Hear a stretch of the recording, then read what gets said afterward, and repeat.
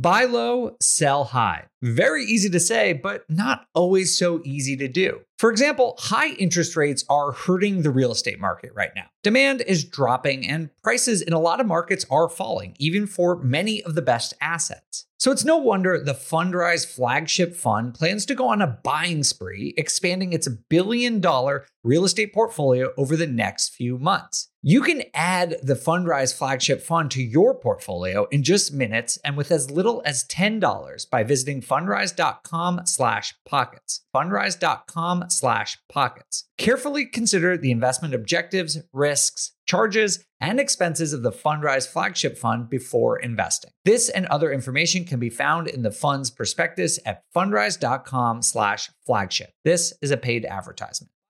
You're trying to close on your next rental, so why is your insurance company dragging its feet? With long lead times and never-ending paper forms, it's no wonder it takes forever to finally get a policy. Modern investors deserve better. They deserve Steadily.com. At Steadily.com, you'll get fast, affordable landlord insurance available online 24/7 in just a few clicks. You can even get next-day coverage, which takes just minutes, by the way, to obtain. And you can do it all from your phone. Steadily was founded by landlords who created insurance products tailored to the unique needs of this industry. It's their sole focus, and that's why landlords nationwide consistently rate them 4.8 out of 5 stars. So whether you've got a single-family, short-term, or multifamily portfolio, Steadily.com can secure the best coverage at the best price to protect your properties. Discover how Steadily can save you both time and money on your rental property insurance. Visit Steadily.com for a commitment-free quote tailored to your needs today. This show is sponsored by Airbnb. Did you know that I turned one of my first homes into an Airbnb? It's true. And it even helped me get the extra income I needed to launch my real estate career. So if you want to try your hand at making even more income with your property, Airbnb is the place to be. Your home might be worth more than you think. Find out how much at airbnb.com/host.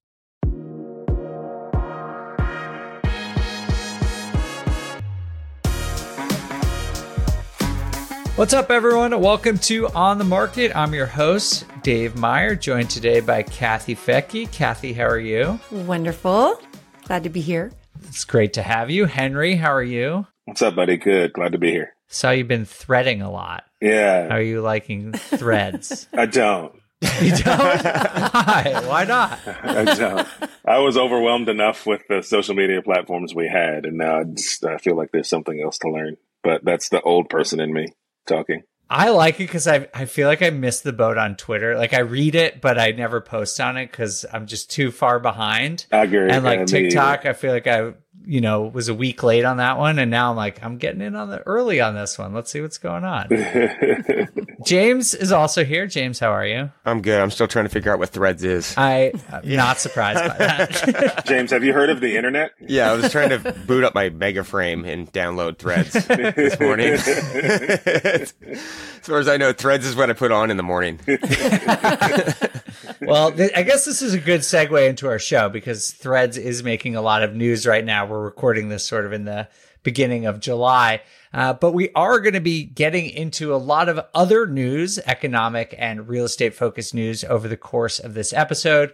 We're going to be discussing 4 major stories in this episode. We're going to be talking about Airbnb reporting declining revenue for hosts, not necessarily for the company, and how that might play out in the housing market. We'll talk about some big banks going bankrupt, what's going on with the Fed, and just general updates on the housing market. But before we get into those stories, I want to do a little test. We're going to see how well you do at a news quiz. We actually just have one question for you. And it's like 2 truths and a lie, 3 truths and a lie. But one of these headlines is fake and the other 3 are real. So I want to know if you guys can pick out what is the fake news. Here are the 4 headlines. The first one is, house hunting is already tough. Guess what? It's about to get harder. 2 is, the market hates real estate stocks. It's time to buy. 3 is, commercial real estate rebound may not happen until 2050. And lastly, should I buy a real estate empire over my fiance's objections? Which one of these do you think is fake? James? Oh, you know what? I think I'm actually going to go with, as weird as some of those titles are, I'm going to go with the commercial real estate because I just don't think you can forecast that out 25 years down the road. That doesn't make any sense to me. Okay. I mean, I think you can kind of somewhat of a prediction, but I don't believe in that either. So just because they can't forecast it doesn't mean they won't write a headline about it. Very valid point. I would argue that means they are going to write a headline about it. Exactly. Someone said it. Let's write an article about it. Henry, what do you think? Gosh, man. I'm going to go with the housing market hates real estate stocks. It's time to buy.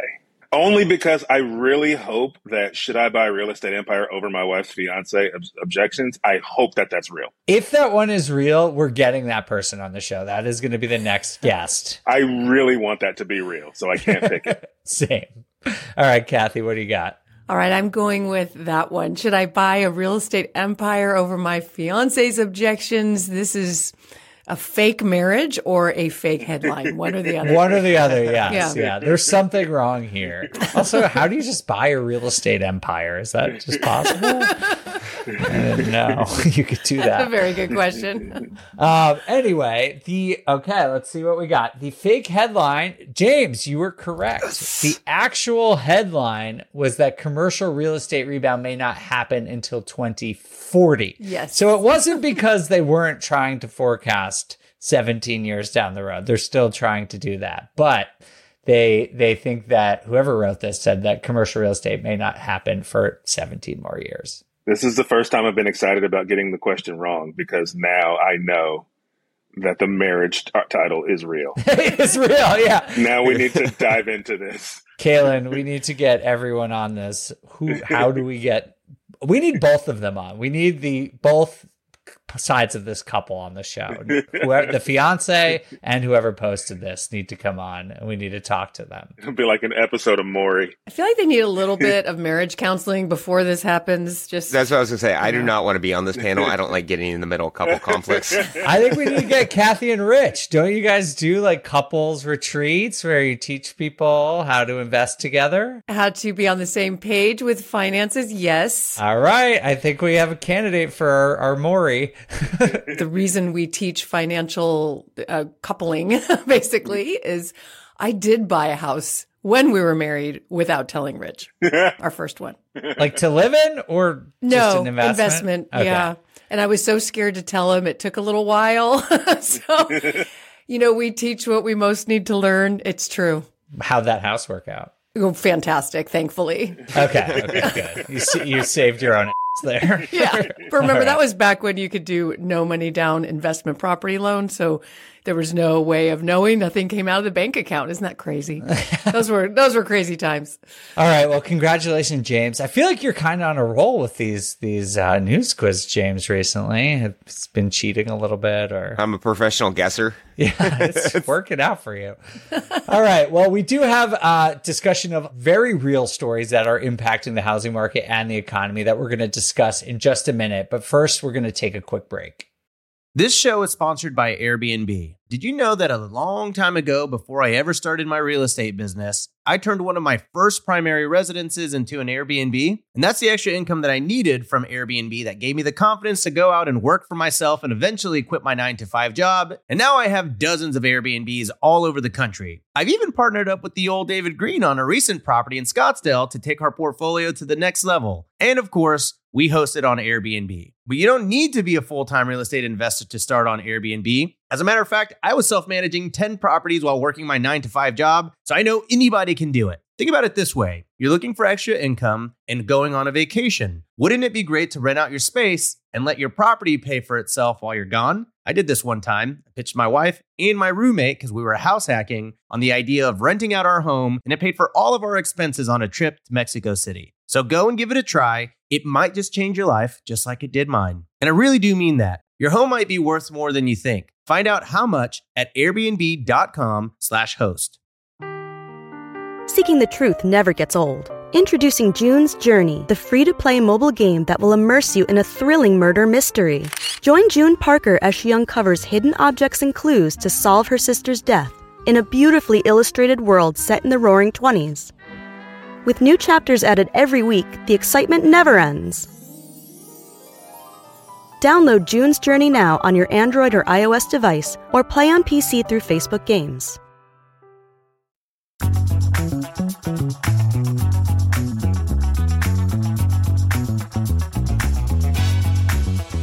For our first story today, we're going to talk about a part of the housing market that has been of particular interest to me. I'm curious about all of you, which is what is going on with short-term rentals and Airbnb.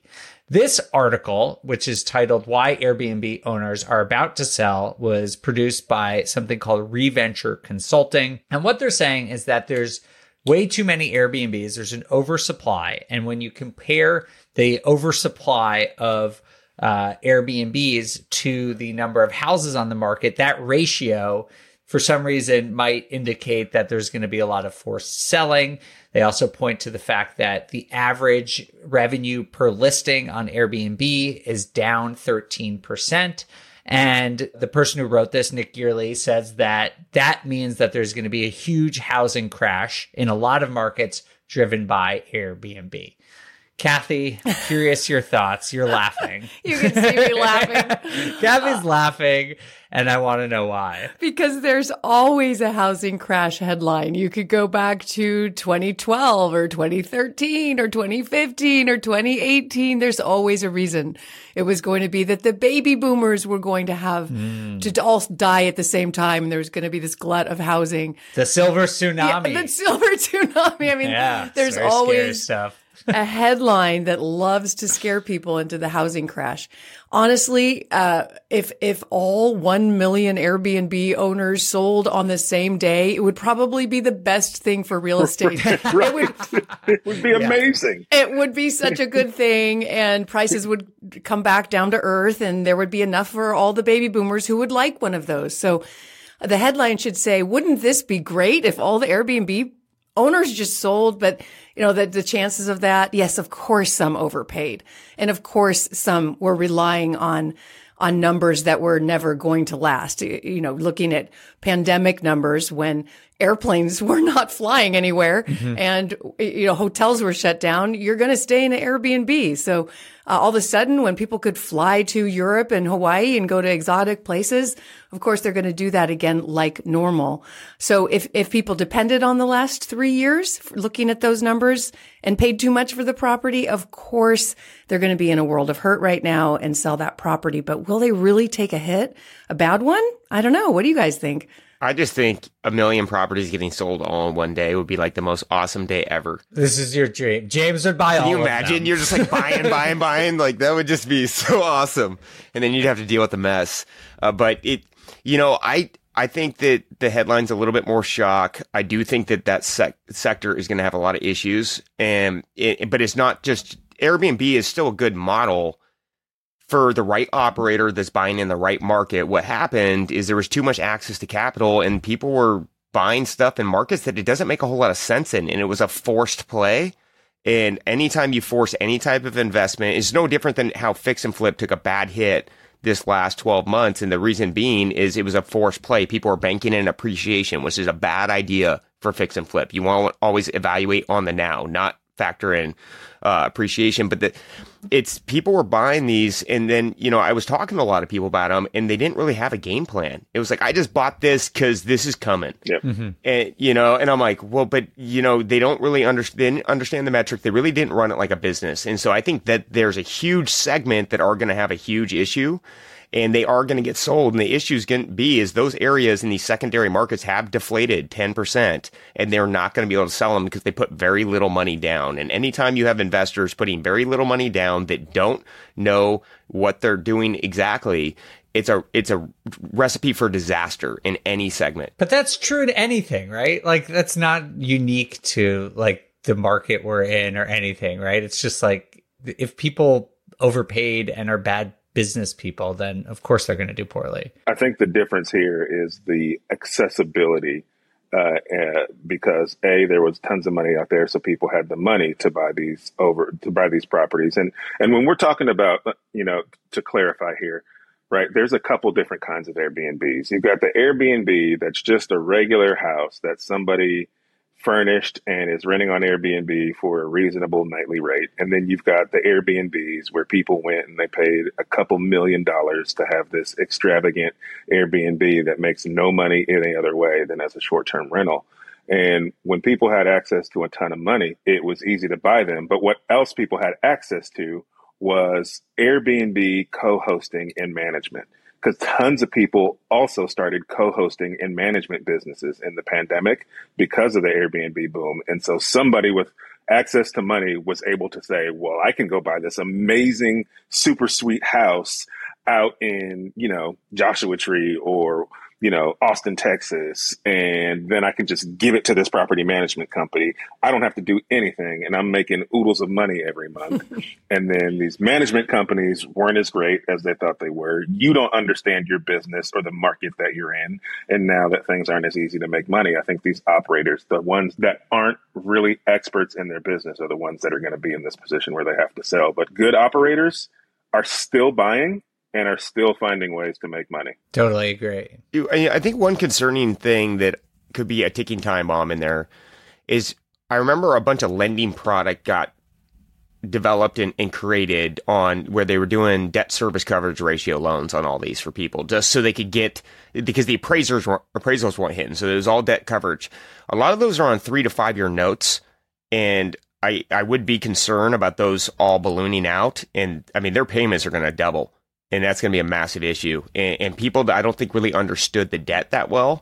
And anytime debt's not understood and it's being used, it can be a bad thing. So I do think that there is going to be a lot more inventory in the market. I sort of agree with some of the premise here that Airbnb is oversupplied a little bit and too many people got into it. But honestly, my blood was boiling when I was reading this article because the quality of the data analysis is just so bad. I just couldn't take it. This assertion that somehow the number of Airbnbs in the area is related at all to inventory on the housing market. It doesn't really even make sense to say that oh, there's a lot of Airbnbs relative to inventory in a big vacation area. Of course there is. That has nothing to do with the fact of whether or not the housing market's going to crash. And I agree that there's an oversupply and some of these people are going to sell, but I just think there is a lot of holes in the logic here. It was also revenue per unit's down 13%. It's also probably up 50% since before the pandemic. So people are still making money. It doesn't necessarily mean people are really hurting. It has nothing to do with their cash flow. It says nothing about demand and whether demand is falling off. So I think there's some holes here, but I think all of you have in the article, but I think all of your logical opinion to this makes sense. I think the publisher is going to reach out to Dave and be like, hey, you want a job? Well, this guy is, he's a famous, at least in my world of housing market analytics, doomsdayer, has been saying the market's going to crash every single day for the last several years. So it gets me going, if you can't tell. Grinds my gears. It certainly does. All right. Well, I think this is a really good, this was a good discussion, and thank you. I think, the lesson, at least to me, is if you're a good business operator, you're still going to be okay. But if you're just buying and hoping something good is going to happen, that's not actually investing. That's just speculation, or I don't know, something even worse. For our second headline, it is that Peer Street files for Chapter 11 bankruptcy protection. If you haven't heard, Peer Street was a platform for online investing in real estate debt. It basically connected accredited investors, funds, and institutions to certain real estate related debt that it used to be hard for them to basically buy into. And it was a big thing. There was some really big names getting into it. Andreessen Horowitz, which is one of the biggest, most reputable venture capital firms in the world. Michael Burry, of the Big Short fame, invested in this. So there was a lot of people into it, and they just went bankrupt. James, I know you were keen to talk about this, so I'm interested what you think about it. Yeah, the writing's kind of on the wall for these big Wall Street lenders that were buying up notes, or that are, doing the crowdfunding that they're doing here. What we're seeing is this domino effect through the market, right? We just saw Civic get sold, And what was happening is these loan originators were getting sold over and over and over again to VCs. I think there's a company called Genesis Capital that I've done business with. They were sold like 2 or 3 times since I've known them. And because they get these high valuations, VCs want to work the money. They were getting a high yield. And they got into the space because the returns were so good. And it became hard money started becoming Wall Street money. But the thing about hard money lenders in this business, this tells you why bankers should not be doing this. This is an operational business, right? You can't surface underwrite. This is why Redfin also couldn't buy houses with analytics, because there's this rawness you need to be able to really look at what we do or what investors do. And that's understand what the asset is, what's the potential, and then what does it need to get there? And that's what none of these guys really understood, is what did it need to get there?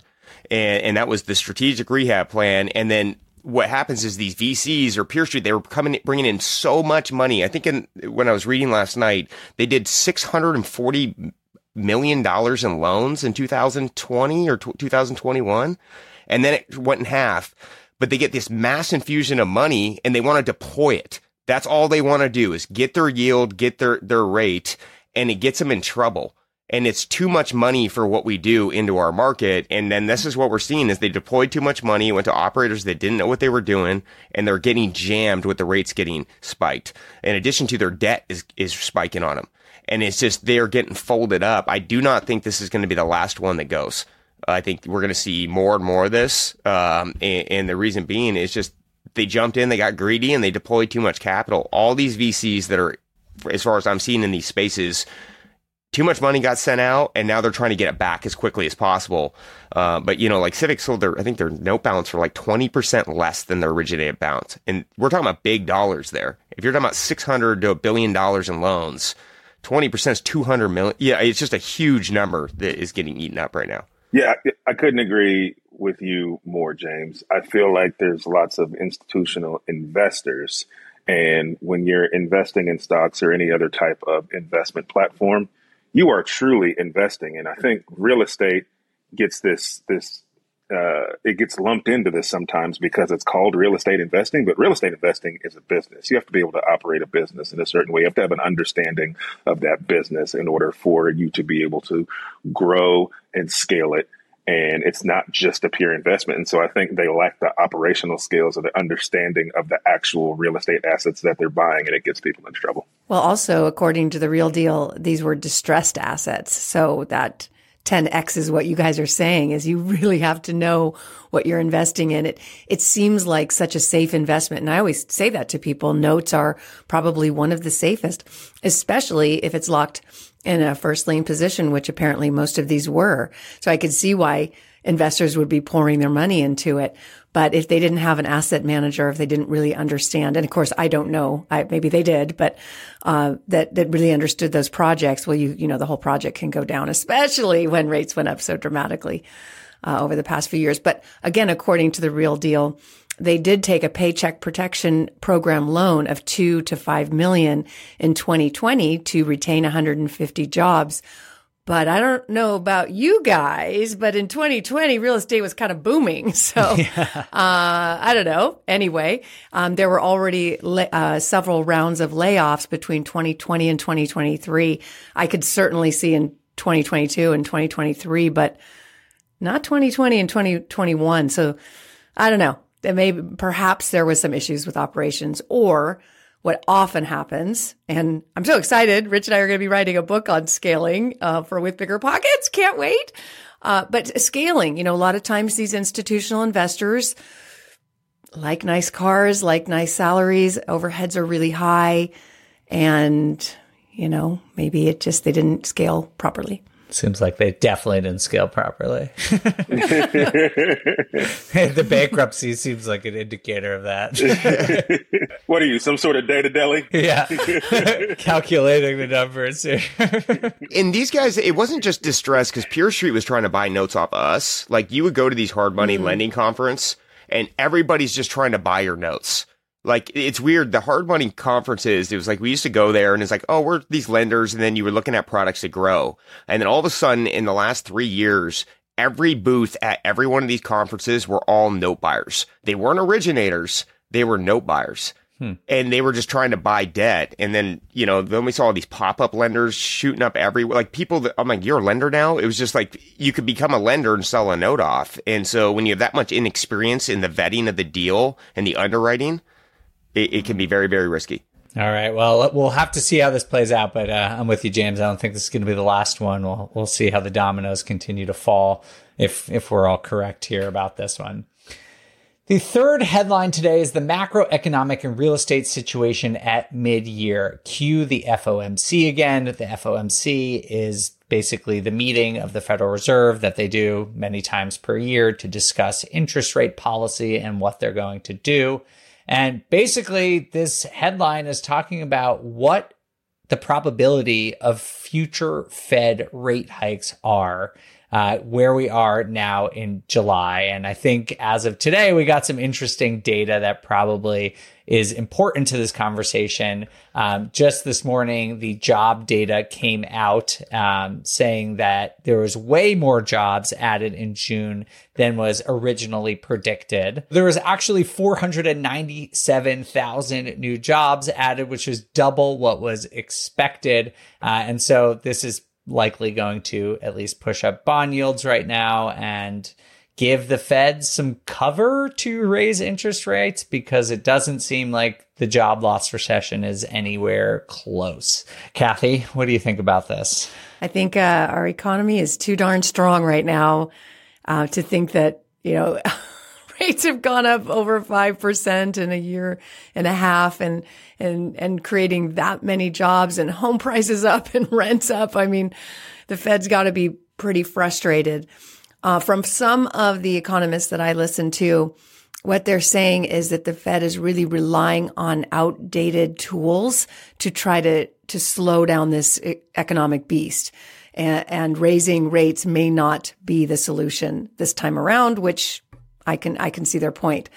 I just don't know if they're going to get that memo or know any other options. So based on the fact that what they have been doing hasn't worked, my guess is we're going to see more rate hikes, and yikes. I wholeheartedly agree, because the data is just so funny to look at, because all the indicators are pointing to a strong economy. And then you've got consumer spending is up. So people's confidence in the economy is strong. People are getting used to the interest rates are between 6% and 8%. And so I've got multiple offers on properties and more buyers and less days on market. It's nuts. And so, yeah, I think they're going to do what they said they were going to do and continue to raise rates, because what other levers do they have? I want to add one more thing, too, that at least according to Logan Mohtashami, a lot of this job growth is really just still a rebound of COVID job losses. And that in a normal economy, we would still need another, I forget what he said, but I think it was 1 million more jobs to kind of catch up where we would be had there not been a pandemic. So that little piece of information isn't shared very much. So, again, leisure and hospitality led the job growth with 232,000 jobs. But we know that leisure and hospitality was the sector that got hit the hardest during COVID. So maybe it's just these places are opening back up and that we're getting back to normal, but the Fed isn't going to see it that way. It is pretty remarkable, though. Did any of you think this is where we would be at this point in the year? No. It ruined my morning when I woke up. But it's so weird, right? It's like ruining your morning that people are getting jobs. Well, it just goes back to the Fed basically, what they want to slow this down, and Powell's been fairly aggressive, and these zombie jobs just keep coming back, and the labor market has to cool down before they slow, which is if they keep raising rates, it's gonna have negative impacts for all of us down the road, and the sooner this is over, the better. So, it's it was starting to cool down the last couple months. You're seeing the headlines, you're seeing the data, and then all of a sudden just doubled. That's not good. So it was not what I wanted to wake up to this morning. Yeah. I mean, I think that there has been this weird sentiment where good news was bad news and bad news was good news, because we've been hearing that there's this recession coming and you kind of want to get it over with, right? It's every time there's a good jobs report, you're oh, the recession's coming, might as well just get it over with. But I'm always curious, if that narrative didn't exist, that there's going to be a recession, like how we would all feel about this. Because unless, we all think that it's coming because rates keep going up and that's the historical precedent. But there is a lot of data that just suggests like we're not really close to a recession right now. And I wonder if we just stop thinking about that, if it would like change our perspective on how to behave. But at the end of the day, it's not just the mental thing. It's like the cost of money is expensive right now. You try to buy things, it's hard to make things work, and these rates are just going to keep. Because when I saw that, I like literally envisioned Powell like waking up just furious about this. I do think the rate hikes were starting to cool down, but now they're going to keep jamming up, and it is slowly eroding capital in the market. I'm seeing it happen. Like these yields that people are. I mean, the profitability of businesses are down. It's like people are busy right now, but they're making way less money. Interesting. I feel like I'm one of the most busiest I've ever been, but our income has dropped quite a bit. It's like you have to work harder to make that return, and that's not going to get any easier in the investment space until we see this break. Well, wages did go up, and yet you have millions of Americans who are locked into really, really low housing payments. So historically low, very, very low percentage of income goes to your home cost for those who own homes and are locked into those low rates. So that leaves more money to spend if you're seeing wage growth, but your mortgage payment is locked. So that could be part of it. I can tell you here, there's a house for sale up the road. And granted, I'm in a high priced market where wealthier people will buy. It's a $1.8 million house with ocean views, which I think was priced too low. But they had flooded with offers, all cash, people flying out from the East Coast to come see it to make the offer same day. I mean, it's nutty. So there's still a lot of money out there. Should we get in on it? Honestly, you guys, it might be too late, but you could try. It's gorgeous. We can do it, and then we can give it to an Airbnb management company and just set it and forget it. Boom, we're rich immediately. All right, let's move on to our last headline today, which is one of our favorite topics, which is what's going on in the housing market in terms of prices. The headline is, as home prices fall, a whole new housing problem has just reared its head. This is a question about inventory. Basically, the number of home sales has stopped growing. And in fact, it actually turned negative for the first time in 2023, which is wild because basically the whole premise of, the whole logic, if you believe that the housing market is going to crash, you have to believe inventory is going to go up. Like that's how supply and demand work. And so a lot of people have been thinking inventory is going to go up. And that's going to cause the market to crash. But we're seeing inventory go down. It is down year over year. And we're comping against last June where things did peak. But, we had already started interest rate hikes at that point. And so the fact that we're down June over June is pretty remarkable and has probably some big implications for the housing market. So, Henry, what do you think this means? You know what? It's like these headlines are tough for me because my market's doing the opposite. We're still seeing prices increase to the tune of about $10,000 to $15,000 per month. We're getting an average home price increase. The volume that we're seeing and our inventory is so low compared to where we would need to be for this to be a buyer's market. For example, we have I think it's less than 2,000 homes available for sale. We would need to be at about 5,000 for the market to have truly shifted here.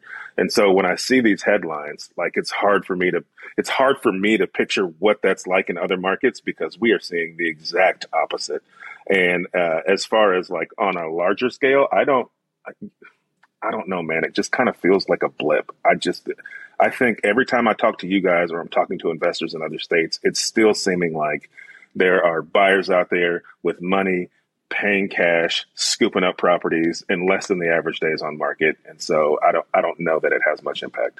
James, what are you seeing? We are seeing a lot more movement in areas across the board. My kind of fear about this is like we're locking into like this weird, expensive, like market to where there's not going to be a lot of inventory. Like that lock-in effect is really coming true. Like people are not selling their properties right now.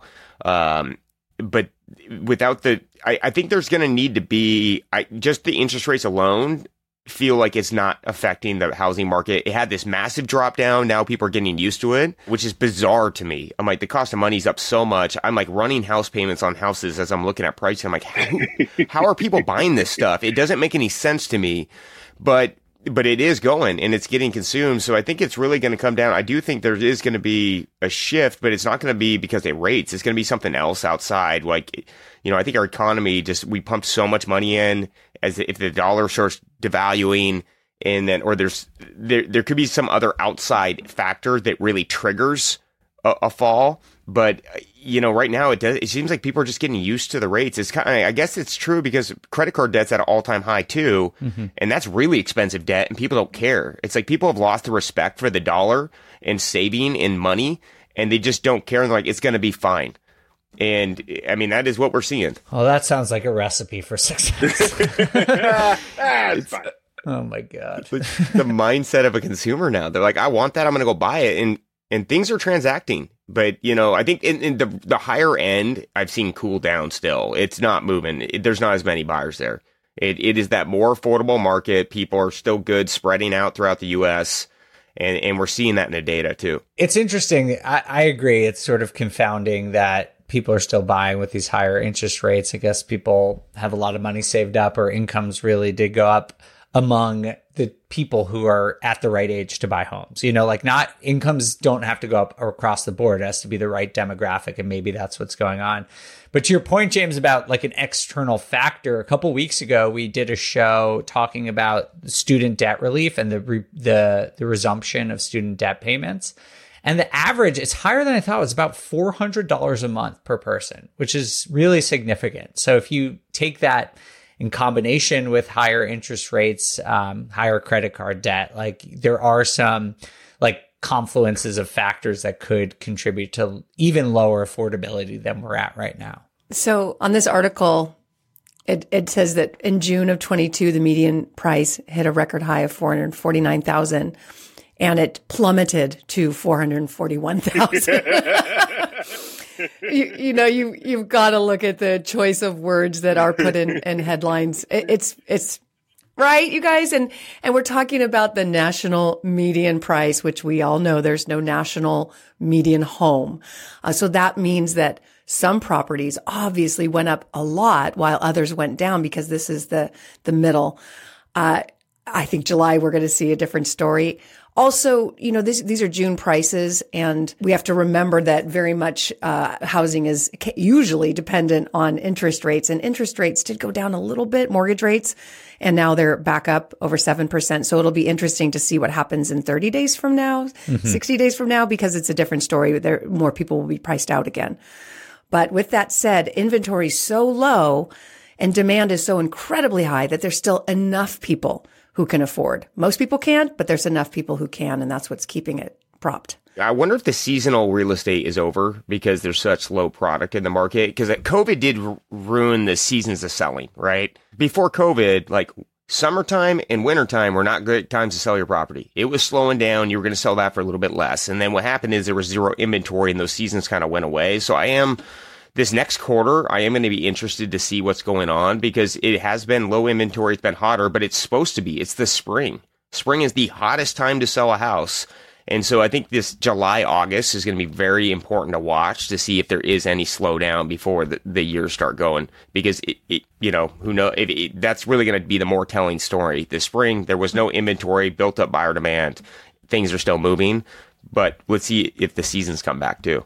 All right. Well, thank you all so much. This has been an excellent conversation, and hopefully for all of you listening, helps you understand what is going on in our economy and the housing market right now.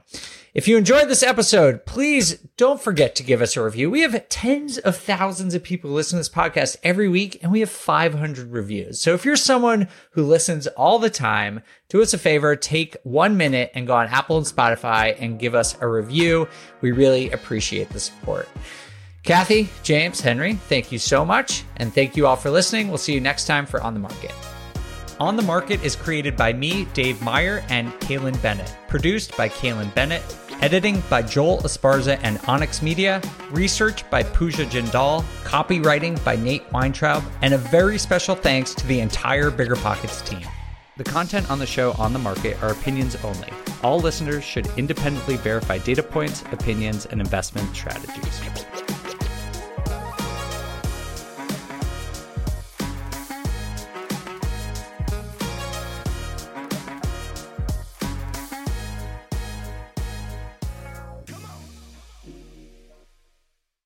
The housing market is changing, and finding your way right now can be a bit tricky. There are rate shifts, there are confusing headlines, but at the end of the day, your goal hasn't changed. You probably still want financial freedom as much as ever. Well, the good thing is that experienced investors know it's not about trying to time the market, it's about the amount of time you have in the market. And if you're ready to get into real estate investing game, you can still do that. Or you can take your game to the next level by finding an investor-friendly agent. With BiggerPockets Agent Finder, you can find the right agent in just a few minutes. You head over to biggerpockets.com/deals, enter in some details about what you want, where you want to buy, and boom, you instantly get matched with an investor-friendly agent who fits the bill. These local market experts can help you navigate the neighborhoods, analyze the numbers, and take action with confidence once and for all. This free resource is only available at biggerpockets.com/deals. Get an agent, get the deal, and get closer to financial freedom at biggerpockets.com/deals. That's biggerpockets.com/deals to find your investor-friendly agent today.